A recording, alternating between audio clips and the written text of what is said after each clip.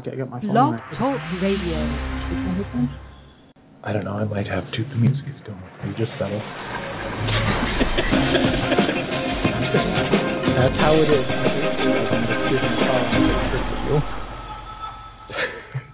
Yeah, that was You're like, can we just settle? Hello, everybody. Yeah. Welcome to RU Instant Reaction Review. Here we go. This is RUScreening.com's own Mark Eastman. And with me, as always, is co-host extraordinaire Shane Leonard. Hello. Chatting it up during the music. Well, you know, like I looked at the countdown. I thought we had time, but I forget that includes the music. So yeah, so that's great. It's not like we're not a chatty bunch. Right. So this week, thank you very much for tuning in, by the way. This week we're going to be covering Promised Land. The new year is just like the old year. We're just Happy New Year. Yeah, it's a real big difference. So we are covering Promised Land. We have so much to do today that it's stupid. Yeah, we should not even do it. We're doing Promised Land. We're going to be giving you our best of the year lists. So just basically our top 10. Mm-hmm. And nothing funky about it, just the normal, our top 10s. But then also, we're going to be doing our own awards that we don't have a name for, that spawned off of an email that someone sent us. That guy Kyle, right, in Canada? Where we are going to be doing the best picture, director, actor, actress, and screenplay, assuming Shane has. I'm not ready for any of that. And these are going to be 4 movies that cannot get nominated for the award. And actually, I tried to really think about that a little bit because in one sense, I would almost kind of say that all of my selections would be Looper in a certain kind of way of looking at it. Yeah. Except I didn't want to do that, because Looper is not getting nominated for Best Picture. And no matter what. Strangely enough, and I was just thinking of this when you were saying it, because one of the things that stood out for me about that film was the kid. Like, he deserved some sort of recognition for that. I don't know if it's best actor or best supporting actor, but that kid was amazing. Right. He was really good. He was as amazing as Joseph Gordon-Levitt was channeling Bruce Willis. Right. And that's crazy because the kid's like 9. And so for me anyway, going into this crazy award idea that we grab onto something and run with it. Right. I kind of thought, somebody for actor could possibly get nominated. Yeah. Okay. And, even certain other things. And I just didn't want to do that and just have all the same things. So, Looper is not nominated. But so some of the things for me are like, more indie stuff, or even like, like a comedy movie for best director, because that never happens. Right. So really it's like I looked at things that in this category that really impressed me, and then really, is there any chance that was going to get nominated? Right. No. It's just not that sort of thing, and it's not going to get nominated, whatever the thing is. So we're going to have those, and we will probably kind of go through that a little quickly. It only occurred to me today that there was no actual way to have these awards because there are only 2 people voting. And we can't actually have like a vote or anything. I've seen this is what happens when you have these situations. Like, I remember living with roommates, and sometimes one would just not be around, and you would be like, "You're the deciding voice. How are we going to get this done?" Then there's always rock, paper, scissors, or you play foosball, or you cut high card, or whatever. We can't really do that, between the 2 of us. It's not like rock, paper, scissors is going to win Best Picture. Right. Although that would be really cool. Right. And your choice would win, and I would say, okay, well, right. Anyway, but that's what we're going to be doing, and I think what we need to do is Promised Land. All right, get through that. We tried to do Promised Land. I apologize to the people who tuned in last week, and we're looking for Promised Land because we claimed we were going to do that. You were like the Peter Jackson of podcasts. You took one thing, and now it's going to be spread out over 3 podcasts. That's right. We'll do it next week too. We'll talk about it every week. We'll talk about the rest of it. We're going to make sure The Hobbit is second fiddle. And I did want to mention again, thanks to all the people who tuned in. Who tune in general, and who listen live, and the phones are open sort of, and the chat room's open if you're listening live.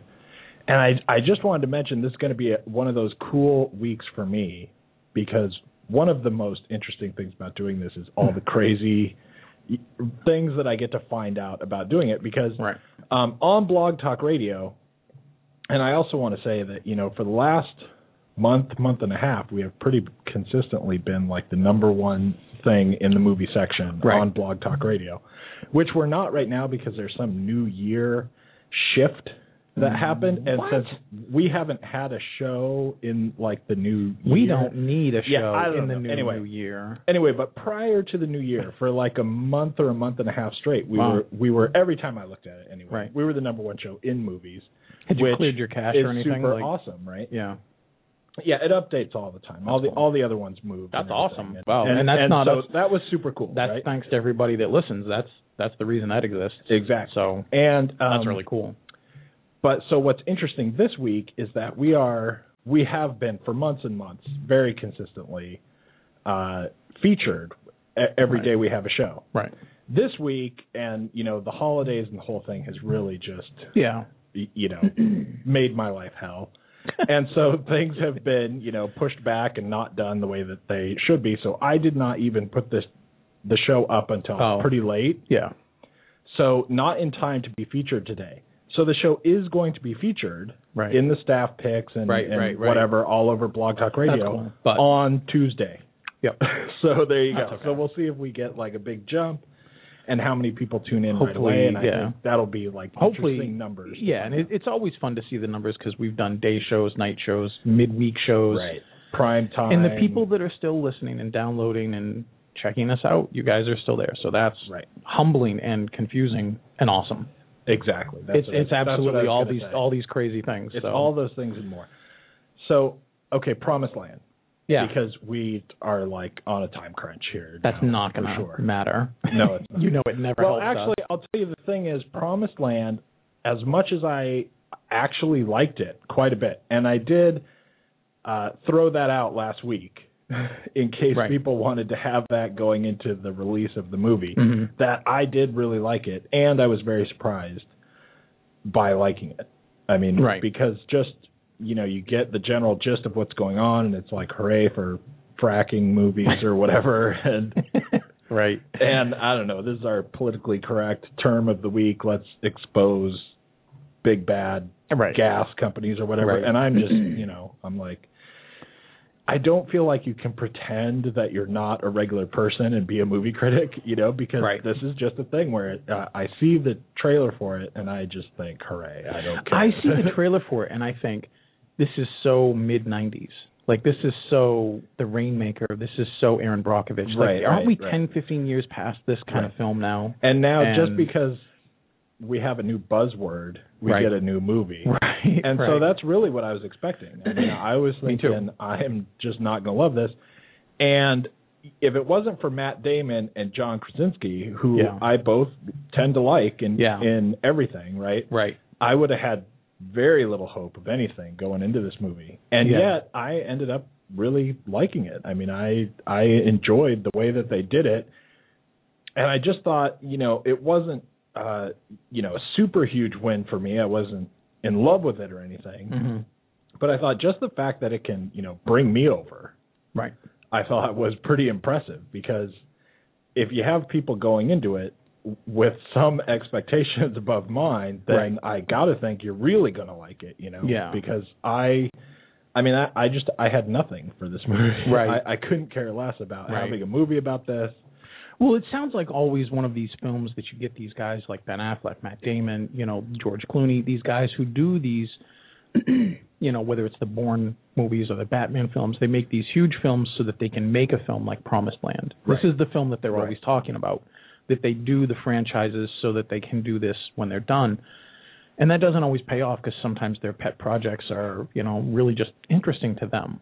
Or they're so interested in it, they don't know how to make others interested in it because they're too long into it. And it kind of depends on how you get to what that like is. Is it an interesting thing and they kind of want to do it and can't get the budget, or is it like really kind of a vanity project where it's just only interesting to them? Right. You know? They think it's interesting and no one else Houdini does. had the flu on this day, and I'm going to concentrate on that day because the waiter who brought him his soup is like, you know, and I'm like, whoa, that's not interesting to me at all. Right. But in a way, I thought, you know, before seeing the film, I saw the film, you know, I saw the trailer, just like you. I'm kind of like, man, this is just going to be one of these, you know, making me feel guilty because I don't drive a Prius, you know, kind of and vehicle. because I'm not out there picketing gas. Right, and because I'm not doing enough, you know, and it's not really, A, it's not even that film, and B, it's way better than anything I thought it was going to be. Right. Even though the talent in it is like what you said. I love those guys. I love all the people that are involved in this film, you know, all the minor characters, like Hal Holbrook, Frances McDormand, you know, even the quick kind of it's not even a cameo. I mean, it's not a cameo. I just think of it in terms like that. I love this guy Lucas Black. The guy's like been an actor since he was just a little kid in like the X-Files films. Oh, yeah. And anytime he's in anything, I think he's really great. I'd love to see him work more than, I mean, no offense to Sam Worthington, but he's like the poor man's Sam Worthington. And I just wish he got more work. So when he shows up in this film as a farmer, I'm like, oh man, this is so cool, just because it's a guy I like seeing work. And at least he gets like a pretty he gets good a little really good part, small part, and a part that actually like twists the knife in the audience, right? Like because it twists the knife in Matt Damon's character, and he does it really well. And he just does it perfectly. Because you could easily have him be in the movie, and then you go, oh, why even be in it? Why even why just get anyone worthwhile if it's just going to be that little thing? And they turned that into a pretty cool little part. There's a fair amount of time between the first time we see Hal Holbrook, who plays a high school teacher who is more than what he sees, and then the next time we see him, there's like an hour. Right. And I thought, man, he's getting some fairly good recognition and billing for just this one little scene, and then eventually he's in it more, and I thought, okay, finally. But even when he's in it more, he's not in it very much. Yeah, he's got one more scene, and then he's out. So. Right. So for those not familiar anyway, I mean, we've actually probably already covered a fair amount. Matt Damon plays a guy who works for the big gas company. Yep. And it's very interesting because when we sit down and are introduced to him, what we get really is that what he's good at is screwing over little farm people. Right. But he does it like almost for a cause. Like he has a very interesting, I think, sensibility or like moral viewpoint about what he's doing. Yeah. And that sets us up for walking with him through the whole film. Mm-hmm. But I think it's a very interesting spin that we get on this character, because he grew up in a really small town. And, you know, when the factory closed or whatever it is, you know, the town was just gone. Right. There was just got decimated. There were not enough jobs. There was nothing else going on. Yep. And he basically feels like he's got his job based on his ability to see from the right perspective of being in the small town that, you know, goes completely belly up. Right. And so he knows in the end that he's kind of screwing people over, because what he's really good at is getting them to accept less money than whatever. I mean, then, like, you know, when he goes out, the gas company goes, well, this is this, and here's these numbers, right? Right. And you try and bring it in for less than that amount. Right. And that's your job as the guy who goes out there, and, you know, you're trying to save as much money as you can. And he always comes in He's way always under by a bigger percentage than everybody else who's doing his same job, right? Right. And even though it's just like, you know, written on paper, we know what we're doing is his job is screw these people over. Right. Because if he wasn't screwing them over, he would just get that number that they really should get. Right. And not get them to come in under whatever, right? Right. And yet he still is in a position where he feels really good about himself for doing it, because he's saving the towns, he thinks, from just turning into dust bowls where, you know, all these little towns that they're trying to hit basically and get the gas. Yeah. And it's that they're going to drill and frack and whatever Right. they're gonna destroy the towns and everything, right? All these places are basically in these same situations. They're farming kind of places. That ain't gonna cut it anymore. Right. As time marches on, they are just, some of them are places where, you know, you might have a factory that goes under, or you might have some sort of mill or something that it can't cut it anymore. Right. And that's like the really fast version, right? The factory closes and then boom, that's it. But these other places, like the one he goes now, where they're like farming communities, and that is just like year after year, it's just, there's less and less and less. And eventually the town is still going to be in the same place. Right. It's just, you know, to him, it's just not smart enough to take advantage of something like this. Like, we get to a point where he's trying to convince all the people in the town to sign these leases for drilling rights and the whole thing. Blah, blah, blah, really. Yep. But we get to a place where, you know, he just can't understand people who don't just say, hooray, give me the money, because he thinks that he's seen what's going to happen to their town. And I guess he was young enough when it happened that he does not have the same sensibilities that they do about loving the place and not wanting it to get ruined potentially by whatever harmful effects fracking might have, and whether it has them or not. And so one of the interesting things about this movie, I thought, is that, you know, the question all the time that's getting shoved in our face throughout this movie, obviously, because it's about fracking, is what are the harmful, you know, side effects? What's the percent chance of this, of something really bad happening? And how bad is it? And what will happen, blah, blah, blah. And yet somehow it's not about that at all. Right. Even though that's all we talk about the whole time. Right. Because, you know, he just, I don't know, he's whoever he is with his theories of, you know, thinking he's saving town. I mean, he thinks he's like Johnny Appleseed or something, he's running around the country saving people. He's got a real interesting role in this movie. You don't often see the protagonist, you know, the hero of a story, or the, you know, who should be the hero, also be the villain. Like, he's both the good and the bad guy here. And he's the good guy, like, from what you've said. He's got, you know, in his past, he's seen what happened when money, you know, money is the, in some ways, in Steve Butler's life, money is the solution to things. You know, he's on the road, you know, most of the time. He's got a partner. He doesn't seem to have, like, the ties that his other characters around him have. Like, Frances McDormand plays his partner, and she has this very serious, you know, devotion to her son who's in high school. Right. And whenever you don't see her with Matt Damon working, she's Skyping with her son. She's all you get this foil that he doesn't have anybody like that. And he's just about his work. It's a very interesting dynamic too between them also, because she is constantly trying to sell him on the idea that it's just a job. It's just a job. And for him it's not just a job.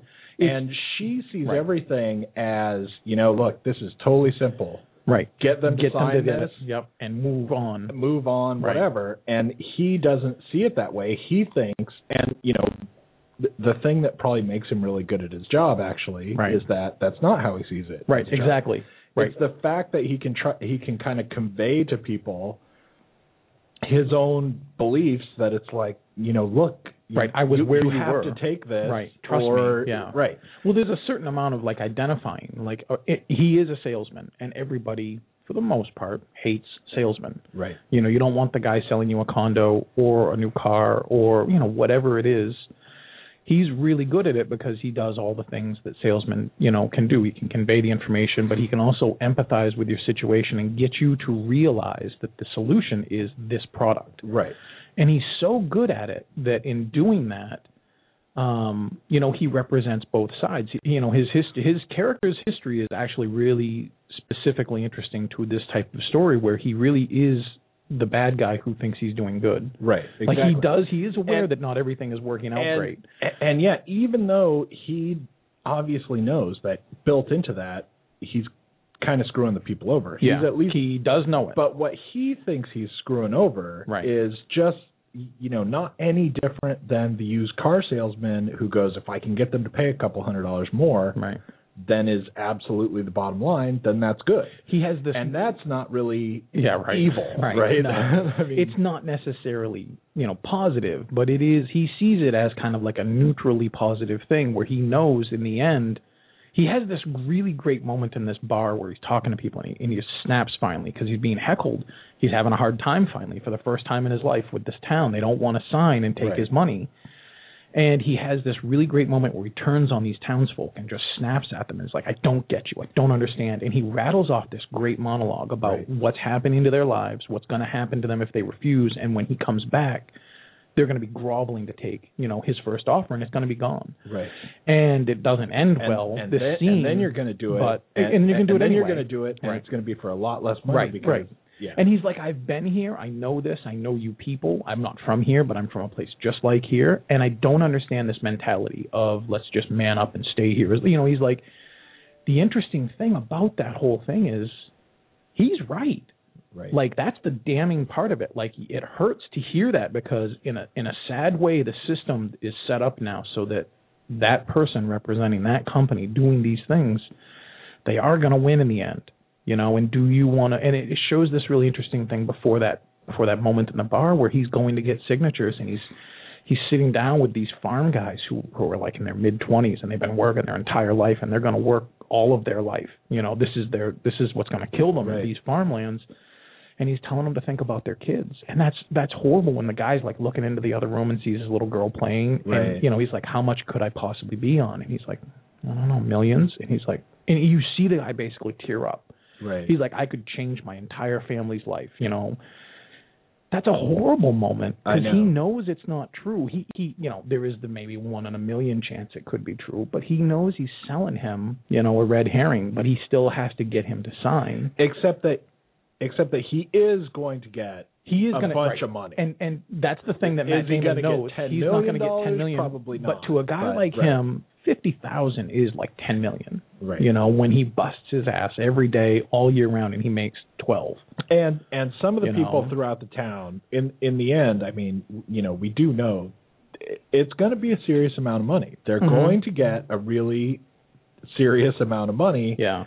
That is going to be a life-changing amount of money, and they could, if they wanted to, make not have to work on the farm anymore, or whatever. It's serious money.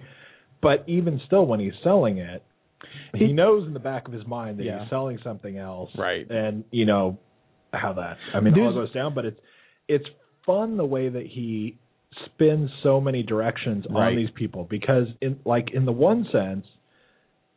He just kind of comes at it, like we've said, like in this kind of straightforward way where he goes, I know where I know where you've been. I know where this town is going. Yeah. I know that in 5 years you are going to be like just kicking yourself senseless that you didn't take this deal. Right. And so he's got this kind of positive, almost altruistic like bent to what he's doing. Yeah. And then also at other times, they get to a point where they're trying to sell these people on it and they're like, well, let's do like a big fair. Right. And he does it with the attitude basically of like, look, these rubes who live in this place, we will, show them what it's like to have money. We will flash something at them. Right. And so he actually kind of gets to where he has a really low opinion of the people, even though he kind of wants to identify with them. So it's actually complicated stuff going on. So anyway, to get to like the rest of the movie, so that's what he's doing in general. All of a sudden, John Krasinski shows up, and he has this little environmental company sticker on his car that no one's ever heard of. He's like a Greenpeace kind of activist, but like something that he made up. Like he made up his own group or something, and he calls himself some conservationist kind of group specifically aimed at fracking. Right. And he comes to town and starts giving everybody his story about this is what happened in my town. Right. And also, he's got like, the pictures of like the dead cows and this is what happens to the soil, the water and the earth and everything like that. So he goes around all over town and he's doing everything he can. He's putting up signs and posters. Yeah. He visits the school and does that some awesome. like bizarre demonstration. That was awesome. It's awesome when the teacher's like, and she starts like, he's like, no, I got it. It's okay. Yeah. And he's like, oh, doing no. it on. Yeah. Like, So he's going all around town. He's talking to everybody. He's kind of selling people on this whole, look, this is really bad because, look, this happened to me. Mm-hmm. And now it becomes a fight between the two of them. Right. And Matt Damon is going, how come we didn't know this guy was here? Right. What is his whole story? And how do we combat what he's trying to do to our image? And now it's just this, because he's winning quickly. He shows up, and they've already basically got several signatures, but in the course of like 40 hours, it looks like he's constantly just everywhere. Everywhere they turn, he's already been. And like you said, the signs and everything that are up there, they start really getting under Matt Damon's skin. So Matt Damon's approach basically is he, is going from farm to farm, getting the leasing rights and everything. And their theory going in is that the like town council or whatever, that they will just get them to go, yes, you can do this, right? And nothing else will happen, right? But lo and behold, Hal Holbrook stands up in the gym and says, I think we should have a vote, right? And it actually gets to the point where there's a vote because he turns out to be much more than just the retired school teacher, right? And the town listens to him wisely to a great extent. And so now there's going to be a vote, and now you get Matt Damon still going around getting people to sign, and they have like a little sparring match with he and John Krasinski at one point where where Matt Damon is saying, it's already over. I have so many people signed up for these leases, and John Krasinski's going, you could get everyone, and it's still only 40% of the vote. Right. And I will get the vote that will say that no one can do it. Yeah. So it doesn't even matter. So that drives Matt Damon crazy. Right. And he's like losing it. Yeah. He's really coming apart. Because at one point he literally says to him, like, someone's about to get punched in the nose. Right. And then John Krasinski's like, okay, well, I'll see you later, Steven. I know. He's always the most, and in a weird way, those three guys, Krasinski, Hal Holbrook, and Matt Damon are all the same type of person, though Hal Holbrook to a lesser extent. That's the perfect salesman's pitch. Like, if you're like, get off my doorstep or I'm going to punch you in the face, you're like, okay, then have a nice day. Like, it's a job. You just let it roll off your back. Right. And at this point, Krasinski is the most everyman, like, 30-year-old like kid in every town that you love who works hard. Like, everybody's taking to him very quickly. Right. Everybody loves him. And it's just this interesting thing where he doesn't seem to be everything that he is to Matt Damon. Matt Damon isn't everything he seems to be to everybody he's encountering. And Hal Holbrook isn't everything he seems to everybody at first either. When you figure out the best part is when they finally learn about Hal Holbrook's character, and they're like, and Matt Damon just goes, "What the hell?" Yeah, he's like, "What the hell?" And they go, "Steven, this guy's teaching for the fun of it. Like, he used to work at NASA. Right. He's got a PhD from MIT. Like, he's just hanging out, having fun." Right.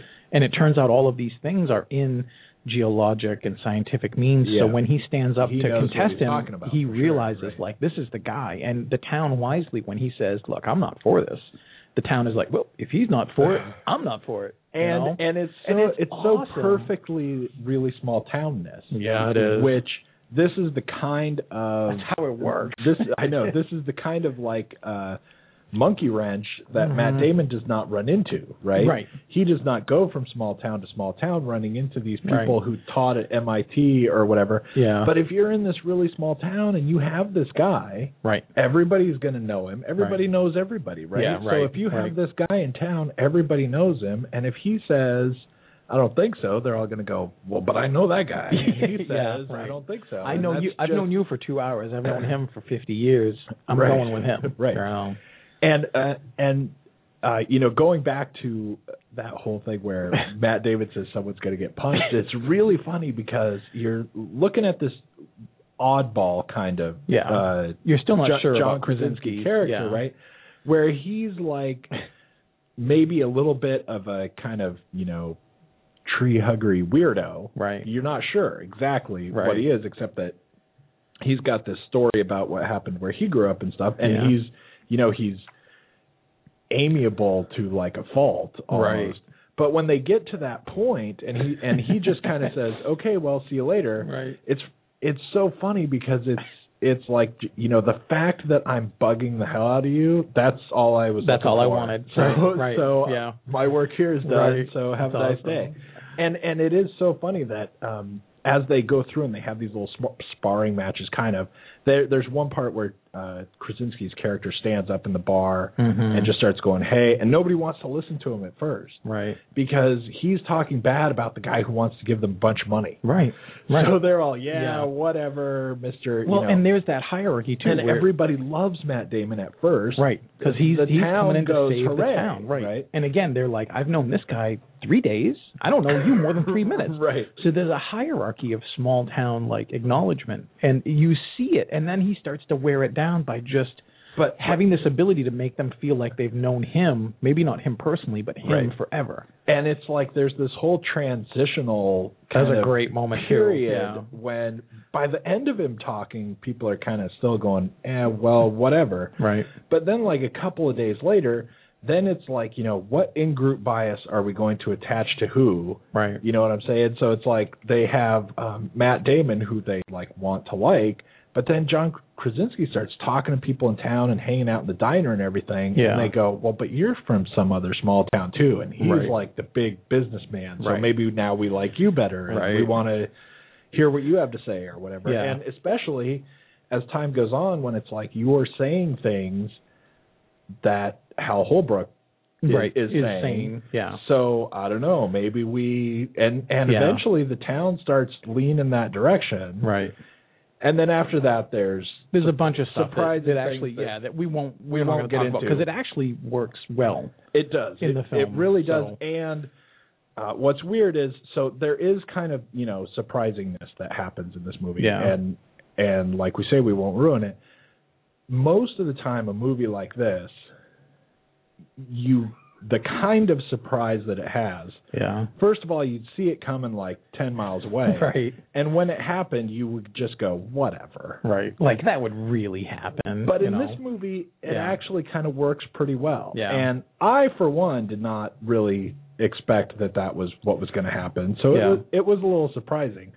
I actually kind of thought a little bit different version of that was going to happen, but not at all the way it did. So it actually kind of surprised me. But even after it happened, it was pretty cool. Yeah. It wasn't like you go, oh, great, that's your twist. It made sense. Yeah, it made sense. It was a great reveal. It wasn't like a sudden, and then it was just a dream. It's not one of these things. It's just you get more information about a couple of the other characters, and it starts to reveal a different plot to the whole events. And it makes perfect sense. And it's cool, and John Krasinski is awesome at it. I loved his character. The farther along you get in the movie, the more I loved his character. This doesn't give anything away. In the beginning, Matt Damon and Frances McDormand as a pair show up to this town that we're talking about, and they are shopping to get groceries and stuff for their stay there, but they also, as part of their not cover, but as part of their assimilation, they buy some local clothes so they can look like they blend in. Right, and they now Matt Damon's character, this whole thing with the guy. Right, Matt Damon's character is both, like I said, a good guy and a bad guy, but not a bad guy in a twisting mustache kind of way. He's representing something he knows isn't perfect, right? And he's not afraid to take advantage to get people, and he actually does feel like he's helping them, like you said. Right. He's giving you $50,000 or $40,000 or $70,000. That's enough to change your life now and for the foreseeable future, but he's not nefarious. So it's interesting because he is kind of a good guy. He's just doing this bad work. Did you think when he shows up at the very first house, 10 minutes in, and the guy's like, oh, you got a tag on you, hang on. And he pulls the sales tag off the shirt that he bought at the mini mart where you can buy guns and beer and they dress everything. They want to dress like the locals. Did you think Matt Damon do you think his character really left it on as part of a rube? Oh gosh, I just tried to fit in. Or do you think he really just didn't get the tag? I know this is kind of a weird thing, but that's an interesting question for how it's trying to play out. That says everything about his actually character. Forgot. So did I. Yeah. I looked at it both ways, and I thought, look, he is a bit, manipulative. You have to be, right. And that is a great vehicle to get somebody to sympathize with you and be like, look, you're not from around here, but we still take our tags off. But you're trying to. But if you wanted to be that guy, what would you do other than leave the tag on purpose to make yourself look sympathetic? You know what I mean? Like, there's a bunch of different ways, and it's interesting because if you look at his character in hindsight, was he a good guy or a bad guy? And it's that tells a lot, actually. Right, and he has the kind of character where you would ask those questions, like everything he does is for a purpose. So it's like, did he really just forget and leave it on, or is that just all part of the plan? Part of the act, somehow. You know? Yeah. But I don't know if that would ultimately make sense. I think he just. I just thought it was an interesting moment. I think he just forgot. But if he didn't, the fact that if it was a makes plot, you think about it, you know, it's just one more. That's like an idea about like how the whole thing pours out. But okay, so we should wrap up on this one, I think. I think we've done it justice, and I think the main thing is that we both really liked it. Yeah. And I think this is a movie that I really want to stress to people that if you see the trailer and you think, I don't think I'm into it, give it a chance. It's really not a political I am not thing. a guy who usually says that. Yeah, no. because I am so like that myself. I will see the trailer for something. Right, and I'll be like, and go, God, I'm not. I don't need to see another one I of don't these. need to see that, right. But if you think, there's any kind of chance, this one will, I think, surprise you if you're kind of on the fence about it, And it doesn't need you to be, like, you don't have to go into it. Like, some films actually expect you to go into it having, like, some political stance. Right. You don't have to be for or against anything. And the movie anything. is just trying to back up and it's not. This is not trying to do one or the other. It does a fairly good job putting both arguments out there. Like, you want to stay on your farm or you want to take the money and go. Like, it's up to you. Not only that, like, you could be completely of the opinion that fracking is just fine. Right. And everyone should leave it alone. Right. And just drink their hot flaming not bug water. people. I don't know. Yeah. You could be totally for fracking and you can still watch this movie just fine. It's not it's not that really, kind of film. Like, it's not actually trying to oversell you or change your mind about anything or whatever. It's just about these people. It just happens to be about this type of thing. So just that's a big thing. Because I know a few people that actually were like, I don't want to see a big political movie right after. Exactly. And I'm like, I get it, but it's really not that. Right. So for me, I think like 4 stars. Yeah. Is what I was looking at. Like right around 4 stars. There are some parts that it could have been a little bit more fun during the watching of it for me. Yeah. Not that it's like going to be a fun movie or anything, but there were some times where, as much as I liked a lot of what was going on, it could have like kind of pulled me along better. It could have like got me a little bit more. So I don't feel like I want to go higher than 4 stars, but I think 4 stars is good enough. This film, with all of its commodities, and even the people that we didn't talk about, like there's a woman who's basically like the pseudo love interest in the town. She plays a teacher, and it's Rosemary DeWitt. She is as awesome as anybody else in there. Like everybody in this film had a certain ranking, a certain stock, and they used it 100% to their capability. Like she's not in it too much or too little. I kind of thought Hal Holbrook could have been in it a little bit more. He could have had like another scene. If he was in it too much, he would have been like this, Goodwill Hunting it would have kind got of guy. A little preachy, because his role is really to be the moral compass for the story that isn't there for Steven yet.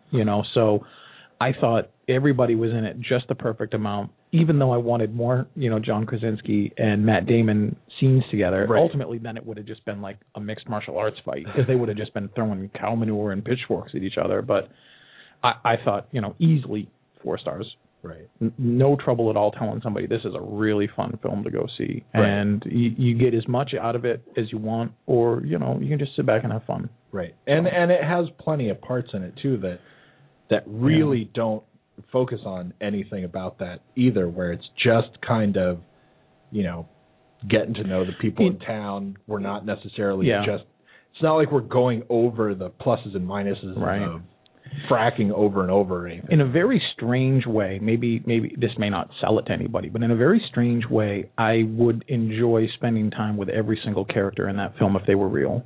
Right. I could easily hang out with... Except that one guy who, punches Damon out. Right. Maybe. That guy, maybe. But, that guy... Okay, that's a good caveat. I'll skip that guy. But everybody else, everyone else is so interesting and very fun, and it's and very comfortable. It's very realistically small town too. It's Yeah, not it is. like, hey, you're in a small town, and so now everybody, Right. you know, you don't stop at the gas station if you're traveling Right. cross country, right? Yeah. It's just like a regular, It's just a town, real, you normal know? small town. Right? Yeah. Anyway, so it was like a lot of fun though. So now we've got all this other stuff we have to get to. Look at all your sheets of paper and stuff. That's right. I have to like crack my knuckles here. And Do you? All right, get crack ready it up. for All right, let me for fire all up the my. stuff. I'm firing. What up I was my thinking iPhone. we would do is like the award ones first, Okay. and then we'll do the best list at the end. Okay. And hopefully we won't spend too much time on all these. But before we do either of those things, I think I did. I wanted to just list off a bunch of movies real fast that are good movies. Make sure you see them. Right. Great movies that came out that do not quite get on either of these things. See, I have, so they right. won't be mentioned I in have any other way. I have the just missed list. And I have to tell you, the one that I have to mention the most is Dark Knight Rises, because it is not on either of my other things. Didn't make it on your best or worst list. No. Huh. Well, this is not a worst list, but I know, but I it's remember not our on my worst list best from- list, but it's pretty close to It could being have- on my best list. Yeah. If we had made the top 15, it might have But made it a low. just didn't. Yeah, it just didn't quite work for me. No. But anyway, I just want to like rattle off these movies because they are really pretty fun, good movies, and you know, for those people listening in who want to go, you know, what do I have to get on DVD now and all that stuff. Right. So on that kind of runner-up, whatever it is, list is Bernie, Hysteria, Moonrise Kingdom, Safety Not Guaranteed, Seeking a Friend for the End of the World, Take This Waltz, Compliance, Perks of Being a Wallflower, Pitch Perfect, The Sessions, Wreck-It Ralph, A Late Quartet, Silver Linings Playbook, Hyde Park on Hudson, and On the Road. Wow. Which I thought were all really pretty good and were fun and all that stuff. Some of those didn't make your list. And they are not on my list. My list, I got to tell you, my best of the year list is going to be full of movies that are not on other people's. Yeah, it's not on mine. I mean, there was a bit of a miscommunication between us, so our lists are going to be a little different, I think. Like, I was just doing lists for, you know, the stuff that we saw for the show, not... Oh, for your best? Right. Well, for all the stuff. Like, I was thinking basically just the things that we'd done. And some of the stuff that you'd mentioned, like On the Road, that's the easy one because that was the last one you said. We didn't cover for the show. Right. But we see movies that we don't do for the show. Right. You know, so... I didn't have as many. I only did like a quick small list of things that just missed, but they weren't, strangely enough, just stuff that we did. The Ides of March, Taken, which is a bit old, but I just saw it this year because we were going to go see Taken anyway. Taken 2, Electric Boogaloo, Ted, Anna Karenina, Promised Land, again, The Perks of Being a Wallflower, Mission Impossible, Ghost Protocol, Django Unchained, and Chronicle. These are all films that didn't make my list, but just missed. Right. And I would have I would probably add Promised Land, except that we just were talking about it. Well, but I didn't. Yeah, I mean, I threw mine on that list because it didn't make my official list. So, but and any one of those movies that both you and I mentioned, because I've seen several of yours, right? And we did several of these. You know, just films that, I mean, Perks of Being a Wallflower came so close. I know. For me was too. So it fun, was good. And I really enjoyed it. And I thought, you know, if this list was 15, it would be there. Right. But it isn't. And so we should also say, going into this, I think what we're going to do real quick is this award thing that we came up with. We will try and run through that pretty quickly. But we should also say, just for like, if you've listened to us a lot, you probably already know this. But just for like full disclosure, we should probably say, we are now doing like the best of the year list, and yours is going to be different because you were making the list focusing on shows that we've done and not just everything.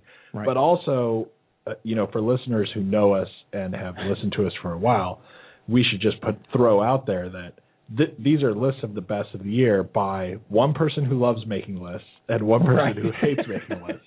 You can guess which one of us hates the lists. I hate making lists. Well, I even like famously hate making lists because every year I make a list and I talk about it at the beginning of the list and say how much I hate making lists. Because, you know, you've got like, even if you were focusing on the movies that were on this list of runners up that I was saying. Like, let's say you were picking movies out of that. Right. You got like Dark Knight Rises, Bernie, and Wreck-It Ralph, and then you have to go, which one's the best? Right.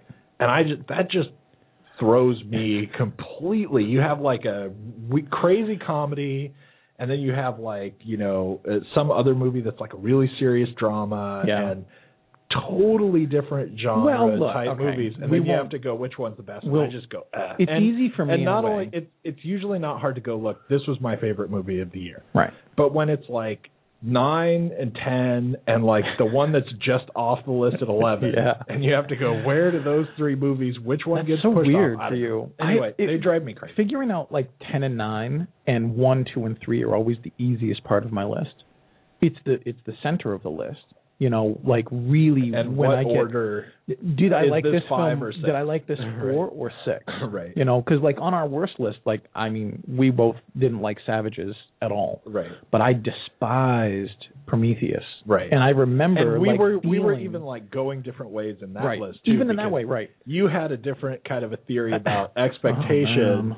Which is just not how I was looking at it, right? And so you just come up with a very different list because different people priorities, different people are thinking different things when they make the list, and like you're thinking I had expectations for Prometheus versus I'm thinking Resident Evil's the worst movie I've ever seen. Why are you wearing a Resident Evil Retribution shirt then? Well, because what they send me is what they send me. They don't. You're not really wearing a shirt, right? But. So for our awards, we totally have to hurry, and we may just be forced to go over a little bit. But that's okay. So as we said, I think at the beginning of the show, this is so it can't get nominated. And I don't know what you did with this. But we're doing that. I thought we were doing the top 10 thing. So we're doing the awards. Right, we're doing the little award thingy first. And what I thought we would do is, kind of go backwards up to movie, right? So screenplay. Do you have a screenplay pick? I can think of this, but what is your pick for best screenplay that has no chance of getting an award? My pick is Zoe Kazan for Ruby Sparks. You really liked Ruby Sparks, like hardcore. I really liked that movie, but even more than I liked the movie, I really actually liked the screenplay. It's one of those tricky things where I'm trying to look at the category, right? Mm-hmm. And I did not even like that movie enough for it to be in my top 10 list. Right. I liked it a lot, right? But it's not like it's going to be that high up. Right. But I really liked the screenplay itself. I mean, I really liked the kooky story and the way that it, came together as a screenplay, as like a script for a movie. I really liked it. So that's my pick. And it's definitely something that has no chance whatsoever of getting nominated for weird. Best Screenplay. Like it's strange. Like my pick for it, when I knew earlier this afternoon what we were doing, then I tried to scramble through it. The first thing that came to my mind was Looper, and I can't really be sure that won't get nominated. See, exactly. But I think it isn't going to because they don't typically go for that genre of film. No, they totally don't. And, so it's almost like a safe bet, but it's so good. Like, I'm not sure. I mean, my nomination would be for Looper, though. Right. That was my thing going into it when I started thinking about all these other things, because I don't know that I would say that can't get nominated. Right. That's hard for me because my feeling is it's probably not going to get nominated. If it got nominated, I would not go, what the hell are you talking about? Right. Like, that's insane. If it got nominated, I would actually think, well, the Academy's getting older. Or by older, I mean younger. Like people who understand. It's a weird way to, but you know what I mean. Like people who are younger and eventually getting into that older spot, they realize that this is a viable story. That was my first thought, though. Okay. So moving on to, I think we'll do actress. Actress. All right, who'd you have?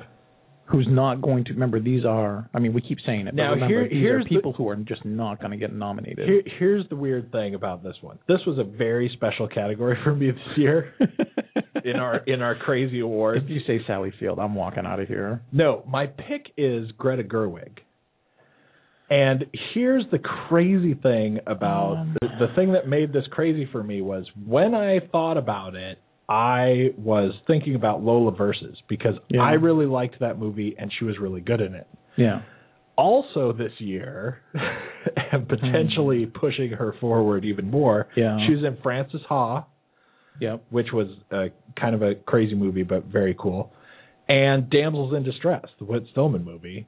And she was really good in that, too. Oh, that's cool. So it's like she's like 3 times nominated for things that she can't get nominated for. Now, Damsels in Distress kind of could get nominated in like a theoretical way. Yeah. But the movie never got enough attention that it ever actually would be. So, But anyway, so that's my pick for Best Actress. I thought that, I don't know if it's Kara or Kara. I think it's Kara. Kara Hayward, who was in Moonrise Kingdom. Oh yeah, I thought she's the main female character in the film, and I just thought what a fun, weird, quirky film that worked on so many like interesting levels and amusing levels. And she was just great in it. You know, I just thought all the stuff that she did and that she pulled off was perfect and believable. That's a totally good pick. Because she was really good. She's just really great. And obviously she will never get nominated. I don't think that it stinks. I'm not blowing my hand, revealing all my cards at this point yet. But that movie dominated a lot of my thinking. That was for like everything, for a lot of stuff, because I don't think it's going to get a lot. I didn't love it quite as much, but it did get nominated. It's a weird film, so I understand. It did get nominated for like screenplay for the Critics' Choice Awards, which are on the 10th, by the way. Don't miss those. Yeah, right. And then, man, that's only a few days away. And then on that same day is the nominations come out for the Academy Awards, which is very odd. Yeah, but the timing is interesting. Yeah, tomorrow I have to vote. Tomorrow is voting for the Critics' Choice. So you better hurry this up. So, well, I haven't got the official thing yet, but tomorrow I have to vote for the Critics' Choice Movie Awards. So everyone tune in. It's on the CW on the 10th. Right. Okay, so actor. Best actor. Yeah.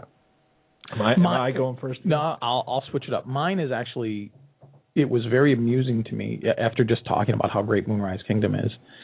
The job that this guy had to do and how amazingly perfect he pulled it off it was always the first one in my head. It's Joseph Gordon-Levitt for Looper.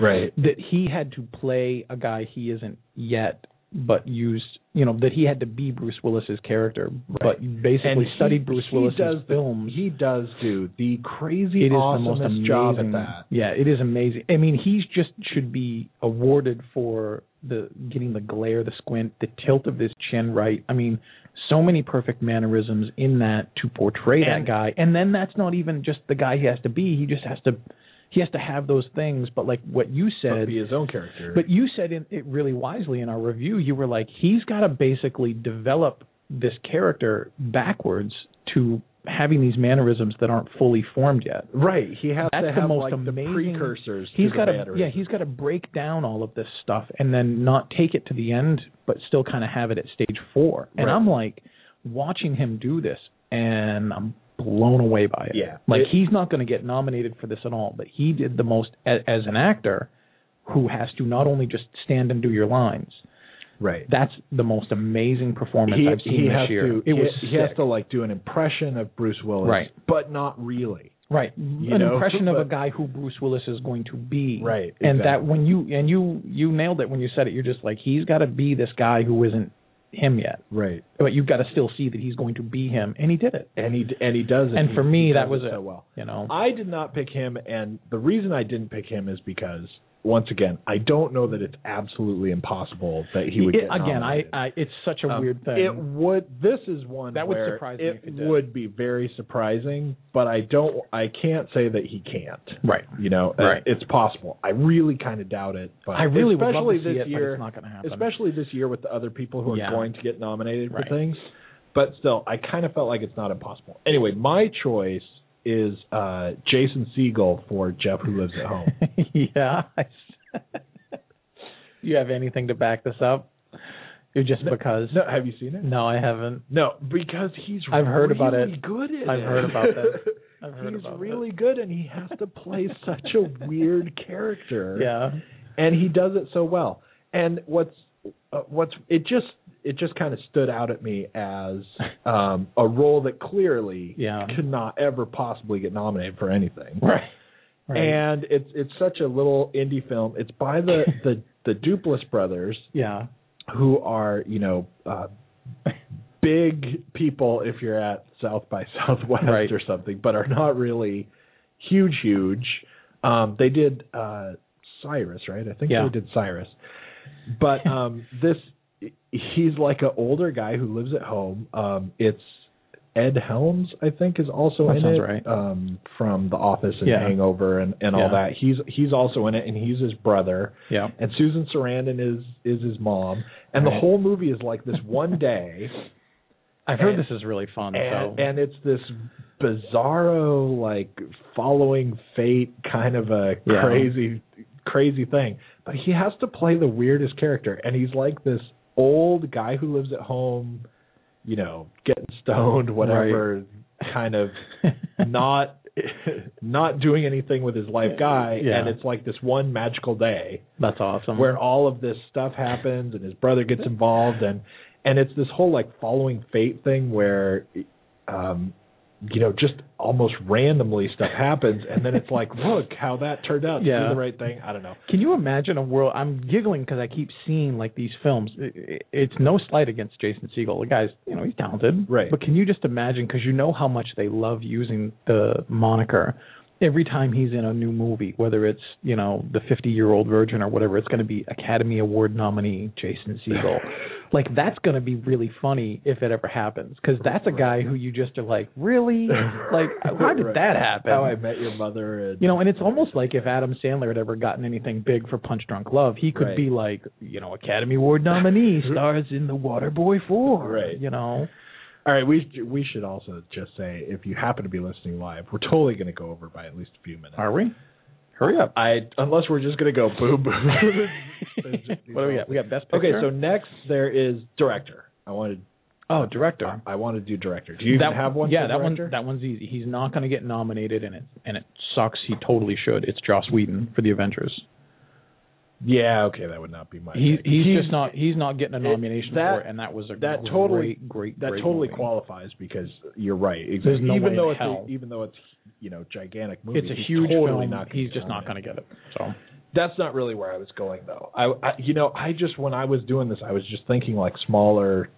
You were things doing that like art people house are stuff. not going to pay as much attention to. My pick for director is Leslie Headland, who directed Bachelorette. Because I loved that movie. Yeah. And it's really weird because it did not get a whole lot of attention. It was tiny. I see it keep coming up in little blips of things Right. like this is a contender. But it was really good. That's cool. And I specifically think, I'll have my argument when people call in next week or email me or something. I think this movie was directed really well. Yeah. And she is, not of a whole lot of stuff or anything. Yeah. But I think getting this movie to come together as well as it did, it's kind of like a hangover-y type movie, or Bridesmaids, or that whole kind of area. Yeah. Except if not everyone in the movie's an idiot. And like people are actually smart, kind of. And it's more about this horrible thing that happens, because it is Bachelorette. It is like this whole group of bachelorettes and how they come together and everything. And but the characters are snarky and smart and crazy crap happens anyway. But it's not just about let's jump from like one dumb thing we do to the next or whatever. I don't know. But I thought that movie was a lot of fun. But I thought what brings it together a lot is actually it was really well directed. So yeah. Well, and clearly not going to get nominated for anything. Okay, so and movie. What's your movie? Looper. Oh. I gave it that one I didn't because like it enough to do that. I gave it that one because it's safe. It's not going to get nominated get nominated, and it's easily, I thought, for me anyway, I think it's definitely the best movie I saw that can't possibly get nominated. What I mean? And it's okay. You thought Looper was better. Well, you didn't like the Avengers anyway. You liked it, but you weren't crazy about it. I was not. Yeah, you enjoyed it, but totally you weren't crazy about it. But I liked it. So yours is the Avengers, I take it. No, actually, because in a strange way, like it's the most obvious thing in the world. It's almost like saying, Police Academy 9. You know, there's no way the Academy won't recognize anything like that. So even but you have to like it. Well, no, I mean, well, that's true too. I guess taking the question seriously, what's the best film that just couldn't get this nomination? I wanted to say The Avengers, but there's just no way. Even in my head, I thought some of my choices, like in a perfect situation, it still could. Even though the question is what can't get nominated, I thought maybe it still could. I have no idea what you're talking about anymore. You're not even listening to me. The movie is Moonrise Kingdom. Oh, well, yeah. It's not going to get nominated. No, There's too many films it's not this year. going to get nominated. And it is good enough to slide in. But it's going to get a lot of attention. What I'm trying to say is... It will get nominated for other things, but you're right. It totally it's just won't not get going to nominated. Get it this year. In another year, it could have slid in, but I don't think it either. But what I was saying was there's no way Moonrise Kingdom... Moonrise Kingdom has a chance, very slim, of getting nominated. Right. The Avengers... No way. Never. Right, exactly. So my choices probably aren't going to be, but I would still like them to be, versus outlandish. Because otherwise I would have just been like Joss Whedon, The Avengers, Mark Ruffalo, you know. Right. Well, and that's true. Yeah, we're actually out of time. If you're listening live, the show is going to end. Right. But if you're listening as a podcast, hang on for a few seconds, and we're going to keep going. Yeah, so thanks for tuning in if you're live. Who knows when the thing will come out on us. I don't even know. But now we're back. Super. And thanks for subscribing on iTunes and giving us a review. Right. Yeah, I totally can see Moonrise Kingdom because, you know, there kind of is a theoretical way in which it could get nominated. Right. And, you know, this is just a year where there's too many things that are too, like, no-brainer nominations. Whether they're good or not, they're going to get nominated. But I'll tell you, one of the things that threw me when I started to do this, in a weird way, I almost should backpedal and say The Avengers, because it probably really genuinely won't. But now that there's 10 or 12 or 7 films, Moonrise Kingdom could technically get a nomination. My mental thinking of I think the most it could be is 10 still. I agree. I don't know what this algorithm is. I don't know either, and I don't trust it. You know, like, it could be 7. But whatever it is, I think that no matter what happens, the most that there can be is 10. I think but there could be 5, 7, could 8. Be it any number all in there. Depends on some crazy math question about how many people nominate. And in my mind, when I was doing this, I was still thinking of the good old days, the way that I remember it, which is 5 pictures. Right. And so in my head, I was like, there's no way Moonrise is going to slide by Lincoln or Zero Dark 30. Or, you know, these films, it's just not going to go by them. But if there's 10, maybe it could. I don't know. Right. We'll see. But so it was a weird mental hiccup that I had for that. By the way, since we are going to now have a little break, so those are the winners of our first annual, whatever these are, awards. Right. Next year we'll come up with a name for them. Right. And we'll invite people who get nominated to show up for the show and do it live with us. That would be awesome. But for now, they are just the goofy thing we have no name for. But since we have a break in between that and hitting our top 10 list, we should say next week we're going to be doing Zero Dark 30, and I'm thinking maybe Gangster Squad, because that comes out this week too. And both of those people we could do both. Sure. Right. And I will give it away right now and tell all those people who are excited for the release this week of Zero Dark 30, I did not like it at all. Right. This is in the other grand scheme of award shows, this is the least surprising moment of the year for me so far. You can take that. Yeah. It's so funny because now that we're getting into our top 10 list, and everyone is probably going to know that my movies are just not going to be all of the movies that everybody's talking about. Yeah, right. No, I don't expect them to be. A couple of them kind of are. Yeah. And this was a really weird year, though, where this whole year, as far as the bigger movies, was just movie after movie after movie of, I really don't think I'm going to like that. Look, I'm right. Right. I mean, it was just all these movies. It was a weird one because it was I don't know what to think of that. Whoa, that was awesome. Right. Like, there was a lot of those. Right. And this was a weird year, if anyone is a fan of REscreening.com, hopefully, right, and has seen my lists over the years, and I even talked about this, I think, in earlier shows, I usually end up trying to make a top 10 list, right? Yeah. And I'll have like 30 movies and go, how do I whittle this down to 10 movies? Just give them to me. And I'll cross stuff off, and stuff will get moved into my well, it almost made it or something. I just stare at the huge list and try and cut it down. And this year, it was almost like the opposite. I had like 5 movies, and I was like, what other 5 friggin' movies am I going to pretend I like it to be on this list? I think that's the funnest part. But I had a pretty huge list of movies, but it was just so easy to kick everything off of it. It really was. And I just said, I just didn't like that very much. I didn't like that very much. I have this list of the films that we've done, for the show, and I have a list of. I'm the guy. No one's picked up on this yet. The one of us that loves lists. Right. So I've got a list of films that I see throughout the year anyway, because it's a family tradition of making the best of at the end of the year and sharing them. So I've got a list of films, and as I was weeding out these films, taking all the things that I'd seen before, like the rewatching of stuff, I started deleting a lot, and I started noticing I just kept hitting Command Delete, and for a second, as the screen was erasing them, and I had more white than I had text, I'm like, I better slow up. I better slow up because I might not have 10. Right. Like that was the first thought that I and then I eventually had like 23 to pick from after I had erased the real bad stuff. Right. And I was looking at it, and I thought, well, okay, that's sizable. I can cut that down because some films I like more than others. It's a very weird year but it's for just me weird. and making lists. Yeah. It's in more than a decade of doing this. Yeah. I don't think I've ever had a year before where it was so easy to just go, I didn't like that, I didn't like that. Maybe you're finally coming around to liking lists. No, that's not. All right. What's your number 10? I'm coming around to not liking movies that come out all the time. But we should say, I guess, once again, really quickly. So now yours is kind of just more focused on what we have done. I focused on the stuff that we saw. And so this is going to be confusing going back and forth because I'm doing everything and you're Well, I'll go first then. Not necessarily. Or however you want it. Well, we can just do like our 10. What's your 10? Right. What's your number 10? Skyfall.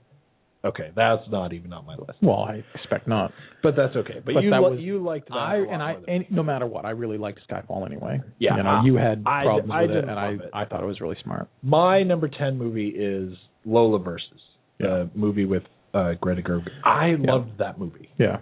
So are we just going to shoot through this list? Yeah, we probably should because we could be here another hour just doing our list. Exactly. Really.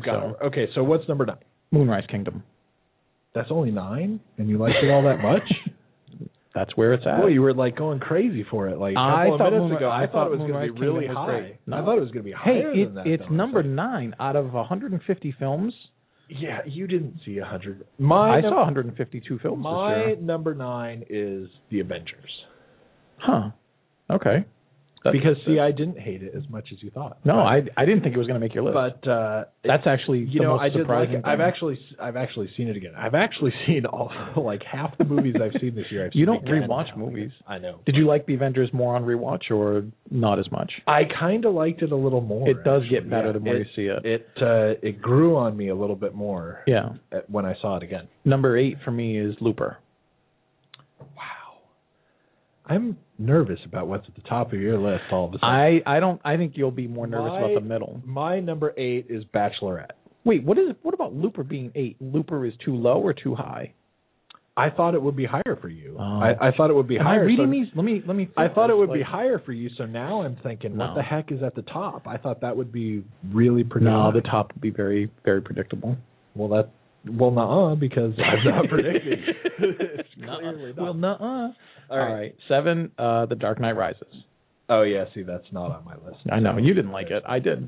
I liked it a fair amount. I don't know. It is just like the last one, which everybody loved to death, too. It's just not like the last one. The last one was better. It was a little bit too much of trying to hit me over the head with your subtext. I get it. I understand. For me. But anyway, my 7 is Lincoln. Yeah. And that was a weird movie, too, as far as this list goes. Right. Because, I don't think it's the 5-star best movie ever that everybody else thinks it is. Right. But it was a great time. It was a great time. And it was... I'm surprised. It was very fun to sit through. Yeah. And that's a very surprising thing to say. Yeah. So it was good. What are we on? 6? 6 for me is quite surprisingly Silver Linings Playbook. Wow. That is very surprising. That was a movie that hit me out of the blue. Like, I was trashing that film to you right, left I know. and You right, were talking and it was all over the place. all about Jennifer Lawrence, who I think is interesting and completely talented. But I'd just seen a bunch of interviews with her, and I thought she came off, as herself, as kind of vapid and not respectful, and I was really sour on her. Right. I watched that film and I was blown away. And it's not just because of her. Actually, the film's power, I'm not taking anything from her. She's awesome in that movie. Right. But Bradley Cooper can do anything. Right. And it's awesome to see Robert De Niro in anything. Yeah, and Robert the three De of Niro them, the three was of them, so good. I almost gave Robert De Niro, if we had done Best Supporting Actor, awards, right. I don't think he's going to get anything for this. No, but he was awesome. He was and good. And Silver Linings Playbook is the film. I think he did actually get nominated for the Critics' Choice Awards. That wouldn't for surprise Best me. Supporting Actor. This is the one film over the whole year that if I make a list of superlatives, which I did, for the year, this is the big apology because I didn't want to see it. I even talked about if we had to go see it, I'd be like, I'll go see it if you want, but I'd rather see Resident Evil. I just didn't want to see it. You talked about it. And when you saw it and you told me, you're like, this was a surprisingly fun film. I'm like, yeah, whatever. And 4 minutes in, I was hooked. I was unbelievably into that film. It was really, I was wrong. Right. And that was a huge film. That's another movie. A great movie. That's another movie for me that I feel like it's getting a little too much press. Like, maybe. I feel like people are liking it a little more than is somehow real in some way. You know what I mean? There aren't any films out there like that right now, and maybe that's why. Like, it's not a film that's being copied or reproduced or a knockoff of something. It's pretty unique at the moment. It was another one of the movies that was like really close on my list. Yeah. Like if we went to 15 or whatever, it would definitely. I was surprised when I started whittling it down. I'm like, wow, I really like that looking back on it. All right, what was that 6. now? So my 6 is Brave, which I really liked. Yeah. And I liked it even way more than I thought I would like it. And that's cool. Even after like seeing half the movie versus like seeing the whole movie, I still liked it even more than I thought I would. Right. Like when I saw half the movie, I was like, well, this is fun and whatever, cool Pixar movie and everything. Right. And by the end of the movie, I just like really loved it. Yeah, I just really thought it was cool. Oh, that's cool. And I've seen it like 4 more times. Right. It's hard to, if you have kids around, it's hard to not check it out. I just really liked it. I know that this is a Pixar movie, just like, the Cars 2, where all of a sudden there was like this Pixar backlash and everyone said Cars 2 sucks and everything. And I was like, Cars 2 was really good. Yeah, right. No, it's but this one was, it just didn't get that thing like we are used to Pixar movies coming out for granted. And everyone loving it insanely. Yep. And then this one comes out and everyone goes, well, sure, it's pretty good. Yeah. And it's almost like it's great. It's almost like saying you hate it because it's like that is such a weird reaction. Right. You're not used to that. Okay. 5. Number 5. 5 for me was Lincoln. All right. So you're just I'm just a couple off you. I thought higher, in the grand scheme of things, it was like you just said, it was a great time. There's a few little things about it. I'm not sold on it being a 5-star film, but it is really, really, really great. Right. And there's nothing to shake a stick at any performance in that film by any means. Right. My 5 is Django Unchained. Whoa. That's what's in the green room mints here. Did I throw you there? No, that's pretty good. It was weird fighting for the bottom of my list, not because it was a bad film, but I was trying to move a bunch of things around. And at one point, I'm not giving away where it really falls, but at one point I had Django kind of bumping off a couple things at the bottom. And I'm like, no, it's not there. Right. So it's the only thing that's interesting, not that it's on your list. It's just interesting that it's 5. Really high. Yeah. It kind of got up there as I'm playing around with the list and trying to switch things up. And, by the way, obviously, like, I discount the order of lists anyway. So it doesn't matter what order it really is. So 5 is really 1. 5 is really top 10. It's really like the 10 movies that are in the top 10. Right. Not really like that they're... You should start doing your list like the top 10 in no certain order. Like, exactly. Really? Exactly. Like, I used to do that. But you know what? You know what happened as I'm trying to shuffle these around and actually stick a number on things. Yeah. What happened is that I just kept thinking about how much fun most of it was. Right. All of the parts that were so fun were so fun. Yeah. Right. And the fact that it clearly is too long, as we talked about a lot when we reviewed it, it's too long, it's too slow in parts, and it really irritates me. But the reason that irritates me is that it's so good otherwise. And a lot of it was fun, and even just for like Christoph Waltz, just to get to watch him. Yeah. And, for me, like you mentioned at one point, I am not a watching movies again, you don't like to rewatch guy. films much, yeah. I don't do a lot of rewatching movies. Right. There's too many movies I have to watch the first time, right? And I will so watch this movie again. Like, I agree. So I don't know. That's where it ended up for me. Okay. 4 is Argo. And I can't say Argo without saying Argo fuck yourself. It's just that's the way it has to be. Now we're not. Yeah, we can say whatever. Yeah, whatever. Anyway, so 4, Argo. Yeah, Argo for me actually didn't even have a chance. Even if we went to 15, I wouldn't have Argo on. Really? That's interesting. It was an okay movie, and I liked it. I liked it okay. Yeah, just but not enough. It was nothing that would ever climb.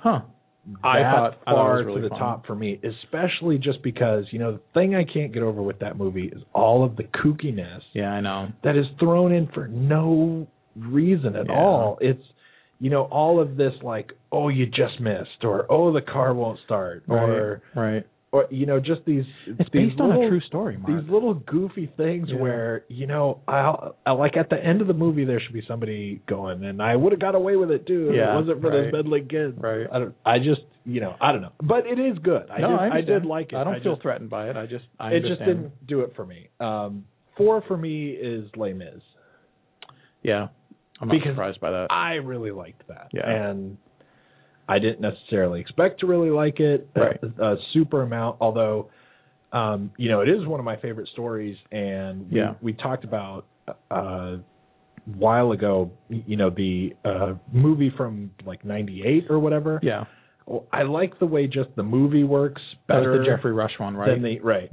Than the trying to be all musical, whatever. Right. It's not like musicals are not my thing anyway, but I was surprised at how much I really liked it. I like it. I'm just not sold on it as being a great translation of that story. Like, I think there's probably, if you're going to see Les Mis, I think the hierarchy of doing it is obviously Broadway, and then maybe this film comes in third. I don't know. I haven't seen that. I have no idea.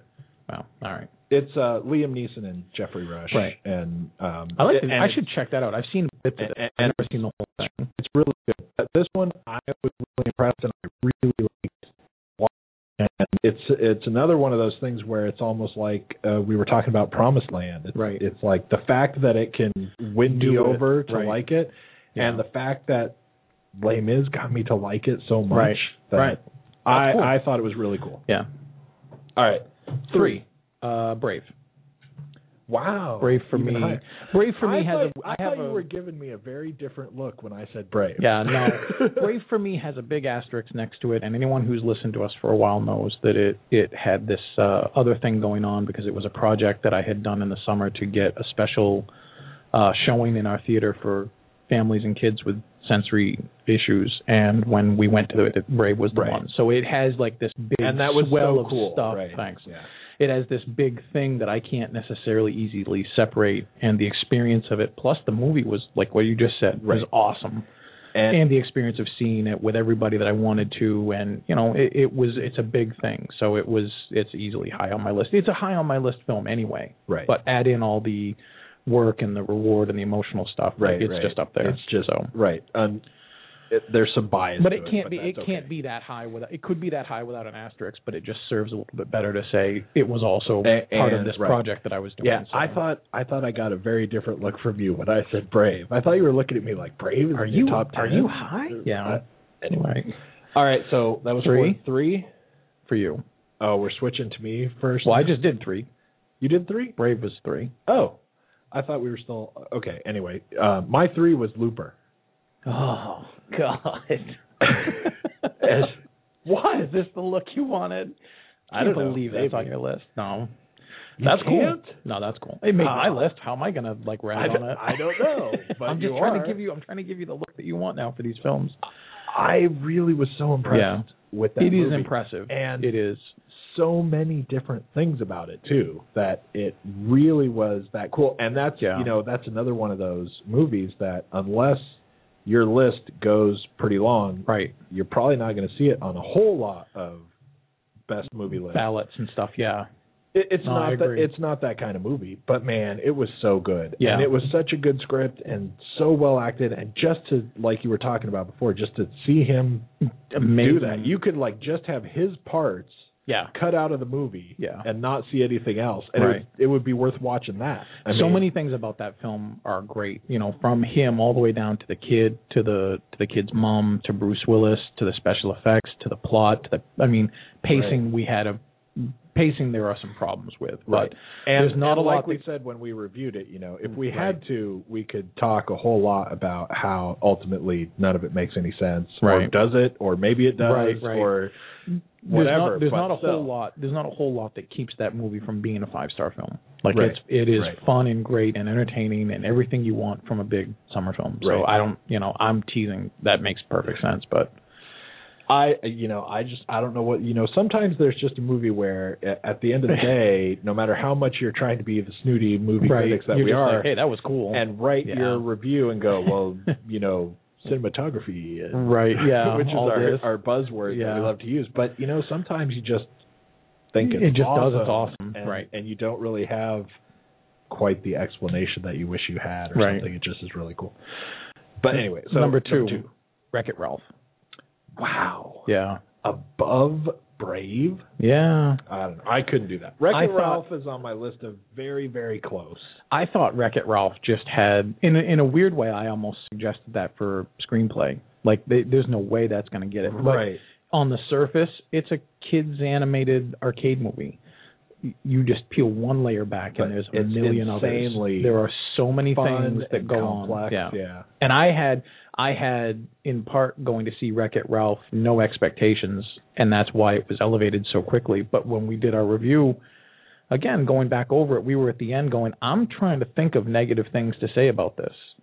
And on our, not speaking for your list because I don't know what number 2 and number 1 are, but there were very few 5-star films we gave this year. Right. And I think if you give a film 5 stars, it's got to be in the top 3. Right. And unless you've got some real good reason for it not being there, and we both gave it 5 stars. Right.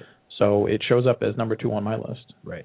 Which is me I'm not throwing you under the bus to be like, you gave it 5 stars and now it's not even on your list. I'm just saying it was an amazingly fun film and it was a very smart movie and it's easy to discredit, but there's a lot of stuff going on. Right. So it was very close to getting on my list. It was you have no 5-star films on your list. It was another one of those. Yeah. If it was 15, it was right up there. Yep. At the very end of the day, it was really, for me, Dark Knight Rises, Moonrise Kingdom, Wreck-It Ralph, and Silver Linings Playbook. Those were the 4 movies that it was like. They're all jockeying for a spot. Yeah. Yeah, yep.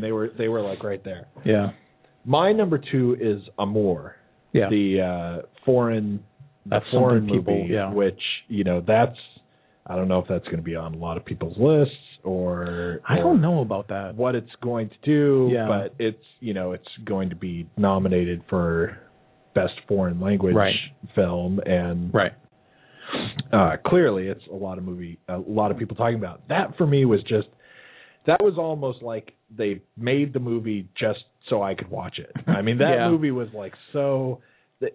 There were so many things about that movie that I loved, and that's a movie that I'll watch again. And that's probably not something anyone else will say, even people who say they love it, right? Even people who are in it, they're like, I'm not going to see this again.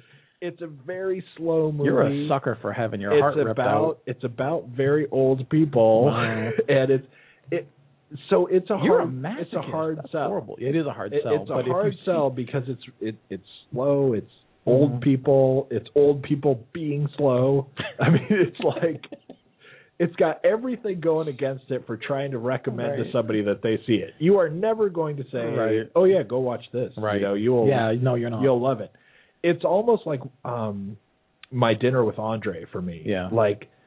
Nobody likes that movie, right? And it is literally a whole movie about 2 people sitting at a restaurant talking. Yeah. And it's like, you can't even say that and recommend it to somebody like Right. with a straight face. Right. They won't even believe that's what the movie is Right? about. They're like, "Where's the killer shark or the Jedi or Right. whatever?" Like, that's it. And I love that Yeah. movie too, Yeah. right? It's just, I can't believe how Well, there much were I films- like it. But there- it's a crazy thing. And this is Yeah. kind of almost in that book. It's like you're kind of just sitting there watching people have conversations for the Yeah. whole movie. Nothing happens. Every once in a while, those films sneak up on you and grab you. Like the biggest one in my memory is Before Sunrise, which is just two characters walking around, wasting time, talking, and it's huge. It's Right. awesome. It's amazing. Right. And you can't easily sell that to someone who's like, "Well, is there a bad guy?" I'd be like, Right. "No, not really." So, All right, we have to get off the air. So what's number one? The Avengers. The Avengers? The Avengers was the best film I saw last year. Wow. Okay, my pick is Anna Karenina. I knew that was coming. Yeah. When you had Les Mis, I was like, well, I know where Anna Karenina is. That's I, cool. I love that I know. movie. I know every reason why. It makes Right. perfect sense. It was so cool. Yep. And actually, if you're an Avengers kind of person, I mean, the Avengers was on my list too. Yeah. And I didn't even like it nearly as much as you, but if you lean more that direction, Anna Karenina It was is hard to push that off good. my list, but I eventually did it, and I didn't feel good about it because I wanted it to be in there because I wanted to remember and kind of reward how much fun I had watching it. right? It was a blast. Yeah. It's really cool. And it's it's practically going to find its way into the not nominated list too. Yeah, But right. it's That's that true. kind of movie. But we do need to get off the air. Thanks so much for listening, Thanks. especially if you're actually here now listening. That would the be whole awesome. Time. Yeah. But hopefully this is a show that we can kind of put out there and people can listen to and share. And whether you agree with the way that the list worked out or not, at least you've got a huge number of movies Yeah. that you need to check out. Oh, yeah. And be sure you see. And get in touch if you've got any complaints or criticisms or compliments about the list Right. too, especially if they're against Mark. And like we said, once again, next week we'll be doing Zero Dark 30 and probably Gangster Town. Squad. I think so. Squad. So we will see you next week. Thanks so much for tuning in. See ya. And goodbye.